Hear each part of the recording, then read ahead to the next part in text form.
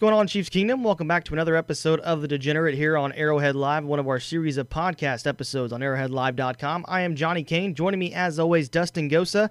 And Dustin, baseball is back. Officially, Major League Baseball earlier this week announced that Major League Baseball is back. Spring training set to begin on July 1st. The season on the weekend of July 24th. It's hard to believe it took this long, but baseball is back. We talked about it last week, and it was one of those things where we were just hoping for it. We thought, were they ever going to come to a decision? Were they ever going to come to a players' agreement? The players finally said, we're ready to play.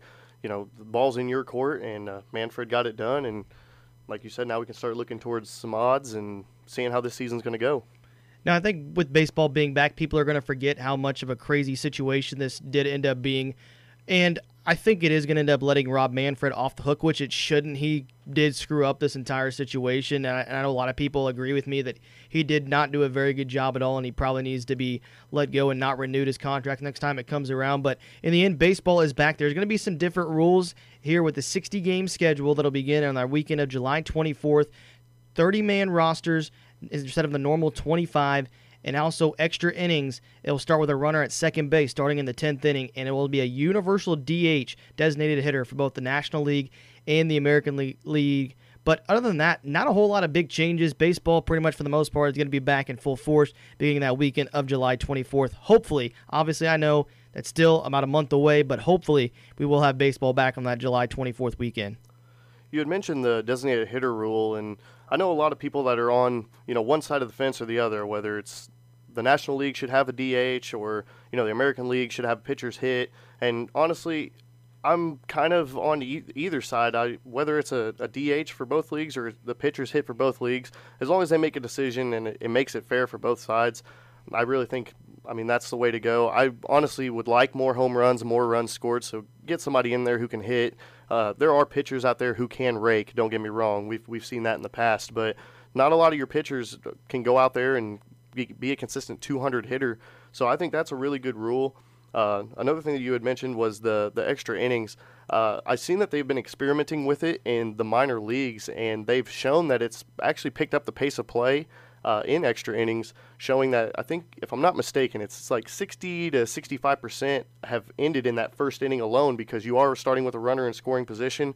Most of the time you have the top of your lineup going into those extra innings just by way of default. So I think this is one step baseball has made, and especially the major leagues, to speed up the game, speed up the process, and really just get a season in. Yeah, it's very smart. I'm with you. It's very smart by Major League Baseball, because nobody wants an 18-inning, 5.5-hour game. Nobody wants that. Let's keep these games 3.5 hours, a traditional number, maybe 11, 12 innings, but for the most part, at least gives teams the opportunity to go ahead and start with a runner in scoring position in those extra innings and then kind of go from there. But for the most part, baseball is back. We can't wait. We'll talk some more about baseball odds as we get closer to the season and spring training opens up, because obviously when spring training opens up, we'll figure out who is tested positive for COVID-19, because we'll be real, there's going to be positive tests. It's just the nature of the situation. So we'll talk more about that when the season gets a little bit closer, but we couldn't come on here without talking about Major League Baseball being back, and we cannot wait. July 1st, again, spring training opening, and then the weekend of July 24th, the season is scheduled to get back underway. We're recapping this last weekend, though. Let's start with the Belmont Stakes. That was a big thing we talked about last week, and it happened on Saturday. And, of course, the favorite, Tiz the Law, ends up winning the Belmont Stakes. And, Dustin, I know that was the heavy favorite going into the Belmont Stakes, and Tiz the Law ends up taking the crown. Yeah, it didn't really help my bets I had placed on this race. Tiz the Law, I actually had him against the field. I had the field in that one. I had Sol Volante. I gave out that pick. He got jammed right out of the gate. He was stuck in second to last place most of the time. Ended up finishing in sixth place, which isn't too bad for a long shot. But we finished Tiz the Law, 4-length winner, followed by Dr. Post, who was at 7-1 when he closed.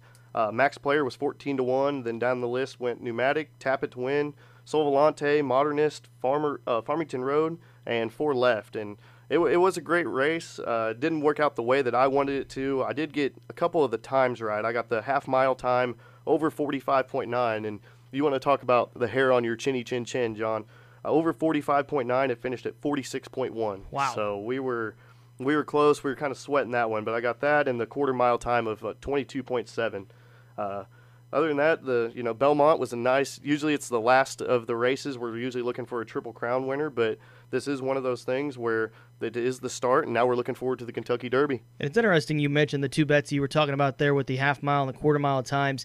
That's something I think a lot of people don't realize and recognize when betting. It's not just strictly about who's going to win the Belmont Stakes. There's all these little things that you can actually win yourself some money if you would look in and find some sports book that have these type of bets that you can make. And I think that's something, Dustin, that I know that we're going to talk about quite a bit on the Degenerate here is those little side bets. I guess I wouldn't call them side bets, but they're ones that kind of under the table that you don't typically think about that we're going to try to give you a heads up on. And that's the one that I know you just said you hit on a couple of those. Yeah, there are little things that kind of get hidden, and it's kind of the same as when we talked about the Super Bowl, like the prop bets. Like, yeah, a lot of those are just a toss-up here and there, but there are certain things you can look at. And one thing I looked at for these quarter-mile and half-mile times were I watched the previous 4 or 5 races in the Belmont Stakes before the main event, and I had kind of checked out what their quarter-mile times were looking like, what their half-mile times were looking like, and their full pace times were. And when you kind of compare, like, it's hard to compare who's in the main event versus, who's in the up-and-coming races. But when I was looking at a couple of those numbers, it was very, I shouldn't say easy, but it was one of those things where I was looking at it and said, if these horses are going over by 3 or 4 seconds, how much faster can these, main event horses really be? And so that's why I took the over in a couple of these. They were even money. Well, I believe they were minus 105 or minus 115 if my memory's right. And so, it's basically a toss-up at that point. But if you do enough research and you just it's one of those things just on the fly, you pick it up from the races before, those are certain things that you can just, bet on and actually cash out some money on. And I know we talked about it last year. We went into the Super Bowl with the Kansas City Chiefs, those little side bets and prop bets that you could make as far as, Gatorade colors, heads and tails on the coin toss, different things like that, even player props as well. There's just some little things that I think a lot of people forget about that we'll try to make sure we look at and go more in depth out here on the Degenerate. That's something that I know we're excited to continue to do. And heading into now the Kentucky Derby on September 5th, I know a lot of people are now excited about that. Yeah, everybody's excited for the Kentucky Derby. Usually it's the first of the events. Everybody gets dressed up and, makes it out there to Churchill Downs and gets ready for the big race. But seeing as it's the second leg, we're going to see if Tiz the Law can come through, get the second leg of the Triple Crown, and hopefully take it to the Preakness. I know he's going to start off as a pretty heavy favorite. It's going to be one of those things, since it is coming up in a couple months as opposed to usually they have the 3 races in a 6-week span. Since it is going to be September 5th, it's going to be interesting to see what the track looks like, what the weather is. The last thing I got to touch on with the Belmont Stakes before we hop into the Kentucky Derby was all sources estimated the handle was $67 million on all the races. I know that's just an estimate, but for one race, I believe it was the 12 races that were actually in the Belmont Stakes. $67 million is a lot of money for 12 races. And I mean, that's something that a lot of people I don't think realizes how much horse racing is prevalent. Obviously, I'm sure with the COVID-19 situation and sports not happening as much, it was probably a little bit inflated just for that simple fact. Some people that don't normally bet on horse races or even look at horse races as that might have given it more of a look than they typically do. I know I even did a little bit, threw a little cash on there as well. But for the most part, that's a big number, and I just feel like horse racing is that one thing that it's one of those you can be a casual fan and throw a little money on something. And a lot of it came from offshore books. Not a lot came from the track itself. I believe when they looked up in the stands, it was essential personnel, basically the jockey, the trainer, and the owner of the horse or owners of the horse were allowed in the stadium. I mean, to an extent, like you said, with the COVID, everybody was spaced out pretty well, and that was one thing I said we were interested in last week was to see how many people were actually going to be allowed in the stadium, and I thought that was very interesting to see that, nobody was really there, cheering on the horses. Everything was at home, offshore accounts. Vegas was going crazy for these races, and I think it's one of those things, like even with the Premier League soccer and stuff, like how we had talked about, no crowd noise and anything like that. We still had a very interesting race. It came down to the wire, and like you said, we're looking forward to the Kentucky Derby. And again, September 5th for the Kentucky Derby, seeing if Tiz the Law can continue his race towards the Triple Crown. Also last week, though, we had the RBC Heritage Classic. That is the second golf tournament, the PGA Tour, back since everything with the COVID and the 2.5, basically 3-month layoff that the PGA Tour had.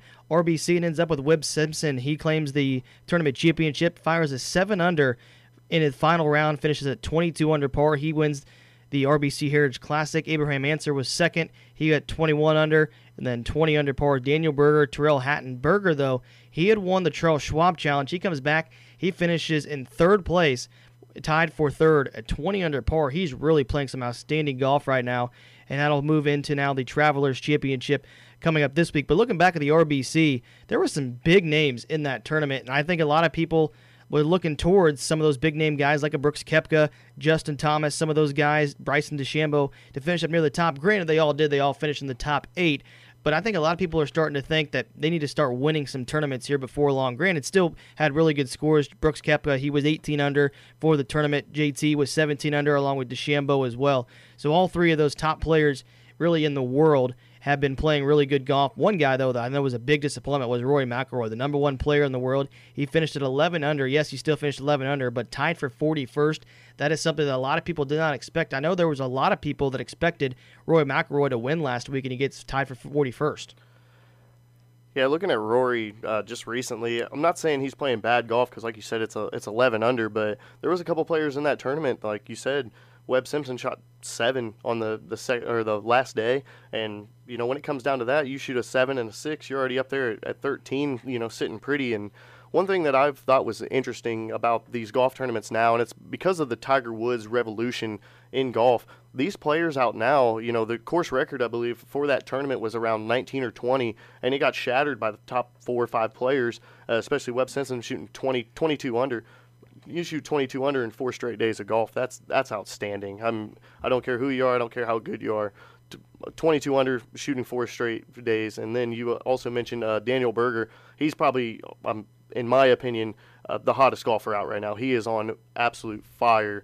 And I thought he was going to, I shouldn't say pull away with that one too, but he was definitely in the mix from the time the cut line was made all the way through Sunday afternoon. So, like you said, there's a lot of good golf, a lot of big names being thrown out there and still playing really good golf. But it is interesting to see where Rory's going to end up this week and here to come, if he is going to lose that number 1 spot or not. You're talking about some of the hotter golfers on tour right now. I think one that a lot of people aren't mentioning and very much of is Matthew Fitzpatrick. He's a young guy. He has played really well as of late. He finished 14th last week at the RBC at 16 under par. He has finished in the top 10 3 times this year. He's 10 for 10 on cuts made this year. He is really playing very good golf. He's averaging around a score of 70 on his round so far this year. He's a guy that's kind of flying under the radar. Finished 14th at the RBC, 32nd at the Charles Schwab, 9th at the Arnold Palmer Invitational back on March 5th. And he also has a second-place finish earlier this year, bounced back in January. 7th-place finish as well. He's a guy that I'm going to look at this week, and we'll talk more about that here in just a little bit of guys we'll look at this week and possibly can make some noise at the Travelers Championship in Hartford, Connecticut. But I know last week was obviously a good week all the way around for golf and very exciting. But now looking ahead to this week, the Travelers Championship, there's already been some controversy. We'll touch on that here in just a little bit, and we'll also be joined by Sam, one of our good buddies and also big on Twitter and a big guy in the golf world as far as betting go. So he'll be joining us here in just a few. But Dustin, one more final thought then on that RBC. A lot of good golf being played, and we expect that to translate here this week to the Travelers. Yeah, there's a lot of good golf being played, and I think a lot of players have had a jump start. I know Brooks Koepka has came out before and had said that, when golf season's not here, he usually takes, 6 to 8 weeks off and just completely forgets the game and then comes back and picks it back up just to kind of relax. And one thing, because of this COVID, it is kind of a blessing to some of these golfers because they have nothing but, time in a golf course. And when you have that, you can go out and practice. And, these tournaments are starting off strong and they're starting off hot because these players have already been practicing, and it's not like they already have to get into the groove because they've been in the groove for a long time. So like you said, with these next couple of tournaments coming up, it's going to be interesting to see what these scores are going to look like on these courses. So now, Dustin, let's switch off and talk about the Travelers Championship this week and some guys we're looking at. And before we do that, let's bring in our buddy Sam. Sam's Picks on Twitter. You can follow him. Your picks for everything golf-related, matchups, guys he thinks going to win, some different things like that, some side bets as well. So, Sam, thank you for joining us, man. I know you're one of the happiest guys that golf is back now for 2 weeks. Of course, man. I was really nervous this morning when all the positive COVID tests and withdrawals started coming out, but luckily golf's got a good commissioner in Jay Monahan, and they're going to stick this thing out, and hopefully we're going to stick this thing out for the rest of the year. And that was a big situation because Brooks Koepka, one of the top players in the world, him withdrawing from the tournament. I know that situation was kind of crazy with his caddy testing positive. Then they come back and say, well, it was actually a false positive test. And then he still says he's withdrawing. Also, Webb Simpson, he won last week. He withdraws as well. It just seems like this tournament has been a crazy start already, but nonetheless, we are going to have the Travelers Championship. That is correct. Definitely a weird situation this morning. First thing in the morning, it starts going around that Koepka's caddy tested positive. Then it comes out later in the day that they retested him. It was a false positive, but in the end, Brooks wants to take precautions for the rest of the players and everything, which I understand, and he's going to withdraw anyway. Kind of the bad thing about it, his brother also qualified for this tournament. So it would have been pretty cool to kind of see them play in the same tournament. But at the end of the day, got to take precautions. But we still have golf, so can't be mad about that. Yeah, with the Travelers Championship going to happen this week, just what are some things you look at heading into this tournament? I know obviously last week Webb Simpson wins it. He is not going to be in it this week, as we mentioned, withdrawing. But then you had guys like Daniel Berger. He had another strong showing last week after winning the Charles Schwab Challenge. So what are just a few guys you're looking at here just off the top? Well, off the top, Berger actually decided to withdraw himself. As far as futures go and what I'm looking at for this tournament, this course itself, I kind of base my model week to week on what the course consists of and how the course layout is. But this course itself, it's kind of old-fashioned. These guys should probably be able to tear it up pretty good. I kind of expect that winning score will probably be at least 20 under, to be honest with you, which sounds crazy, but a tournament like this, the Travelers Championship, you usually don't see quite as many big names as what we have this week. A lot of that also has to do with the COVID situation. These guys are looking to get out and play and get FedEx Cup points and go from there. But what I'm looking at this week, a lot of it has to do with strokes gained approach. This is definitely an iron player's golf course.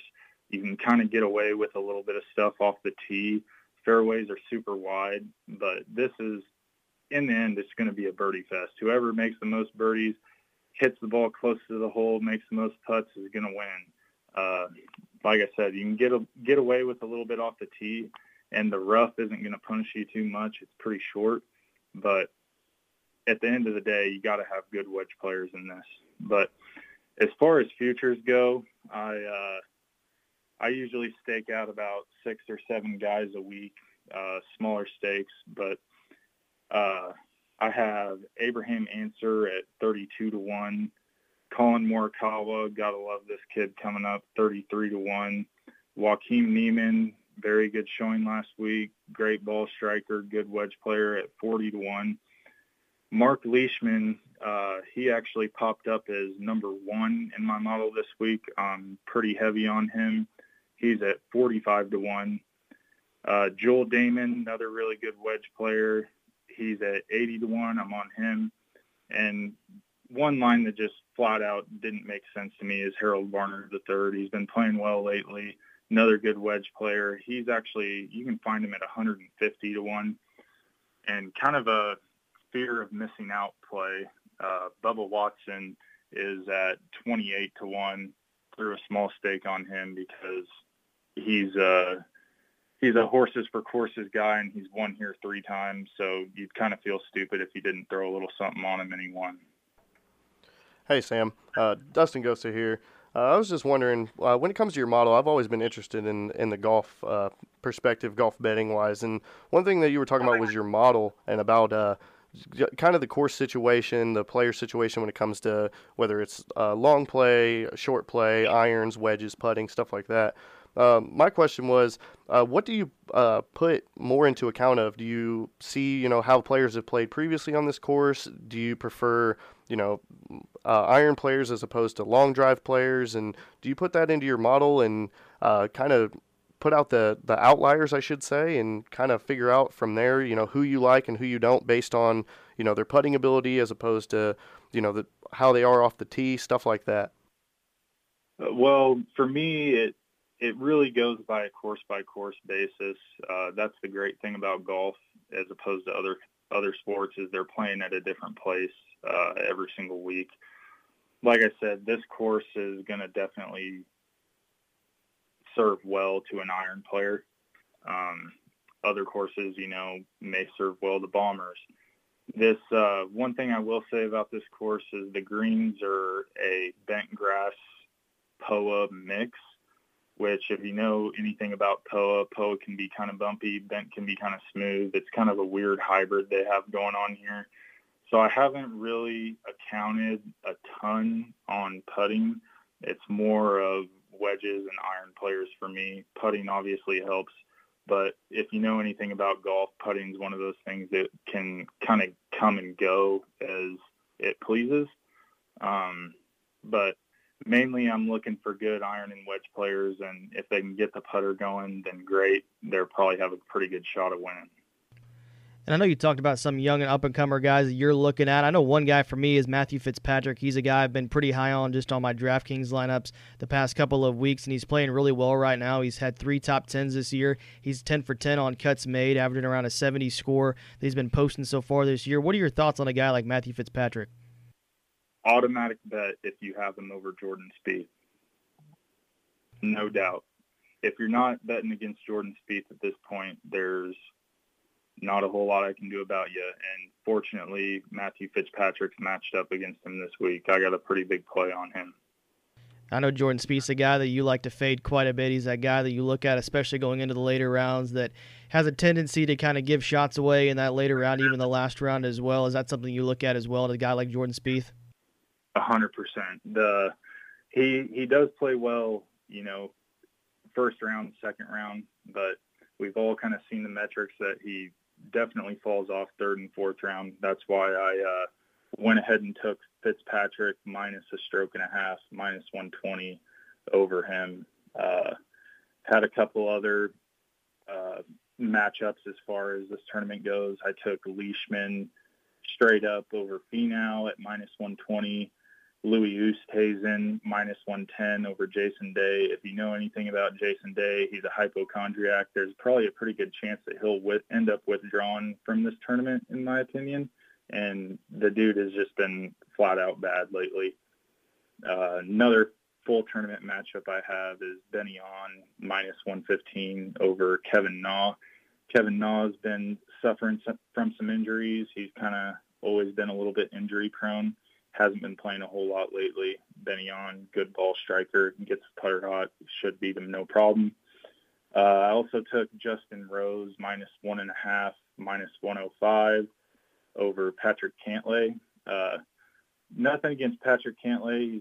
He's a strong young player, but he also hasn't played the last 2 weeks. Nobody really knows what's been up with him. It's kind of a weird deal, but it's a bet I went ahead and took. I did have Webb Simpson over Jon Rahm. That bet's obviously canceled now that Webb has withdrawn. And I did go ahead and take Bryson DeChambeau over Rory McIlroy. McIlroy just hasn't been that strong lately. DeChambeau obviously has been. I think he's probably a little bit more hungry than McIlroy too. Couple pretty good prop bets, I think. I did take Mark Leishman as the top Australian at plus 140. So when you kind of look at these Australian guys, the only people he has to beat are Jason Day, who I just talked about, not impressed with him. Cameron Smith, this flat out isn't a Cameron Smith golf course. Matt Jones, Cameron Davis, Aaron Baddeley, Cameron Piercy, Greg Chalmers. I think at plus 140, it's a pretty solid number. I did also take Leishman top 20. I said earlier I'm pretty hard on him. He did pop up at number 1 in my model this week. You can get that at plus 250. And you can also get Jason Day to miss the cut at even odds. Kind of like I talked about earlier, I think there's a pretty good chance he ends up withdrawing from this tournament. I think he's also missed the past 2 cuts. Nothing about his numbers are impressive whatsoever, so I think that's a good bet as well.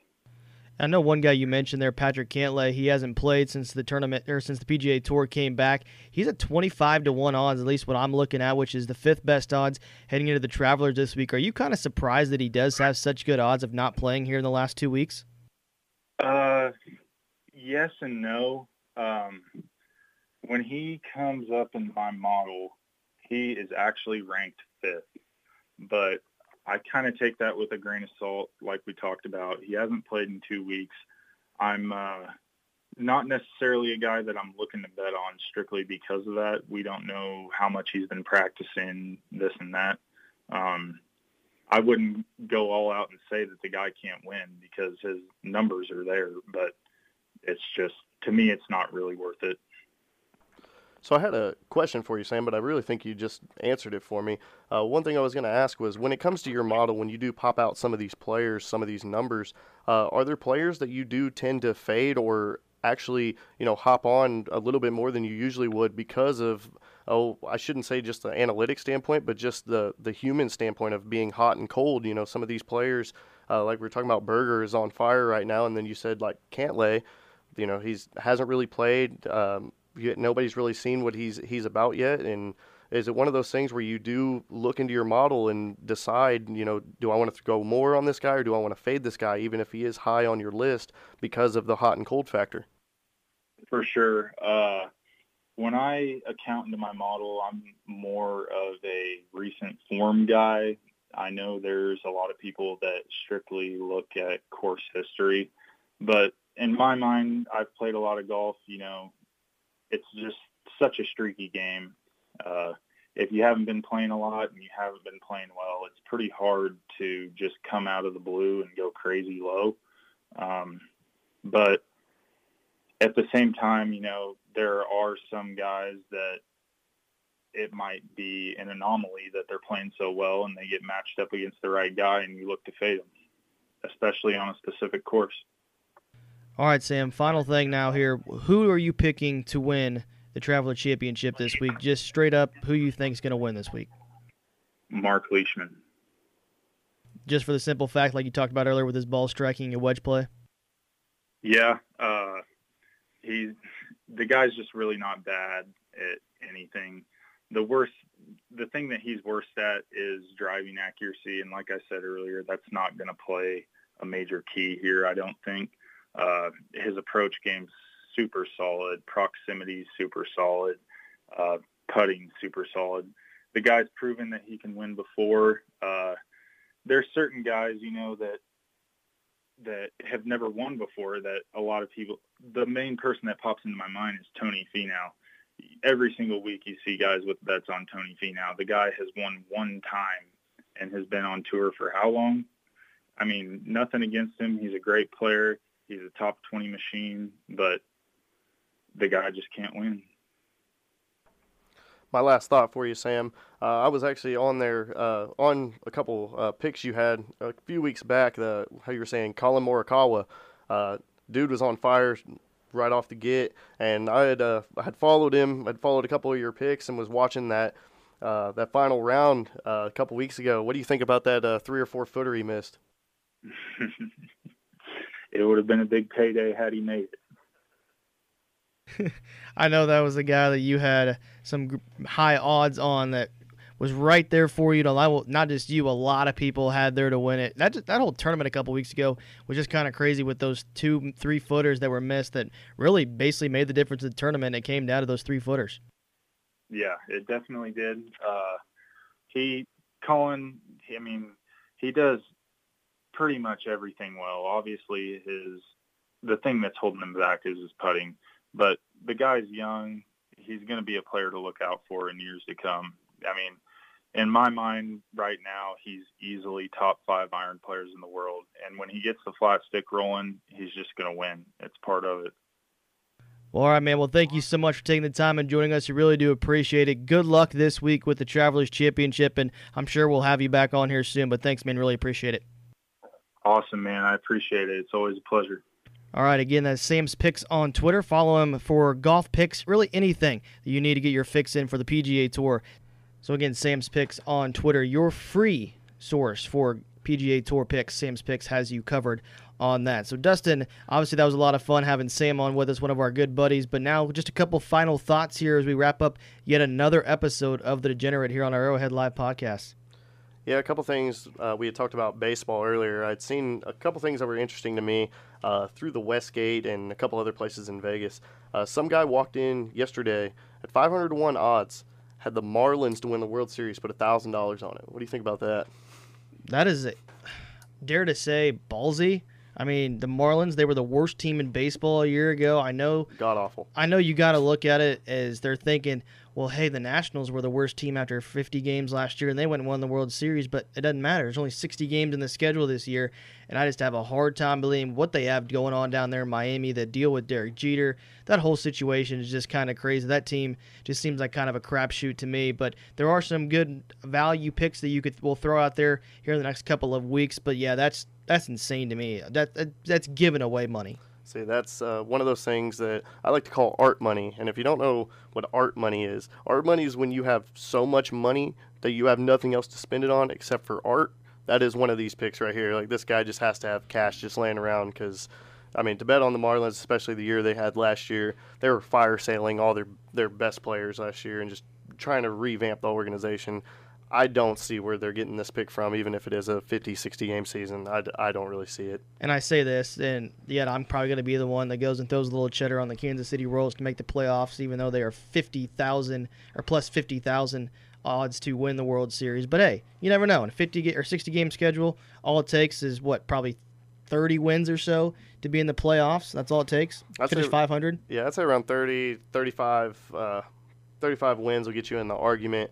I know a lot of these teams and these games are going to be real tight, especially towards the later end. I think the one thing that does benefit baseball the most is having 162 games. I know it's a long season, but you can separate a lot of these teams out early in the year and see who has the playoff races by August, even early September. You know who's going to be in and who's going to be out.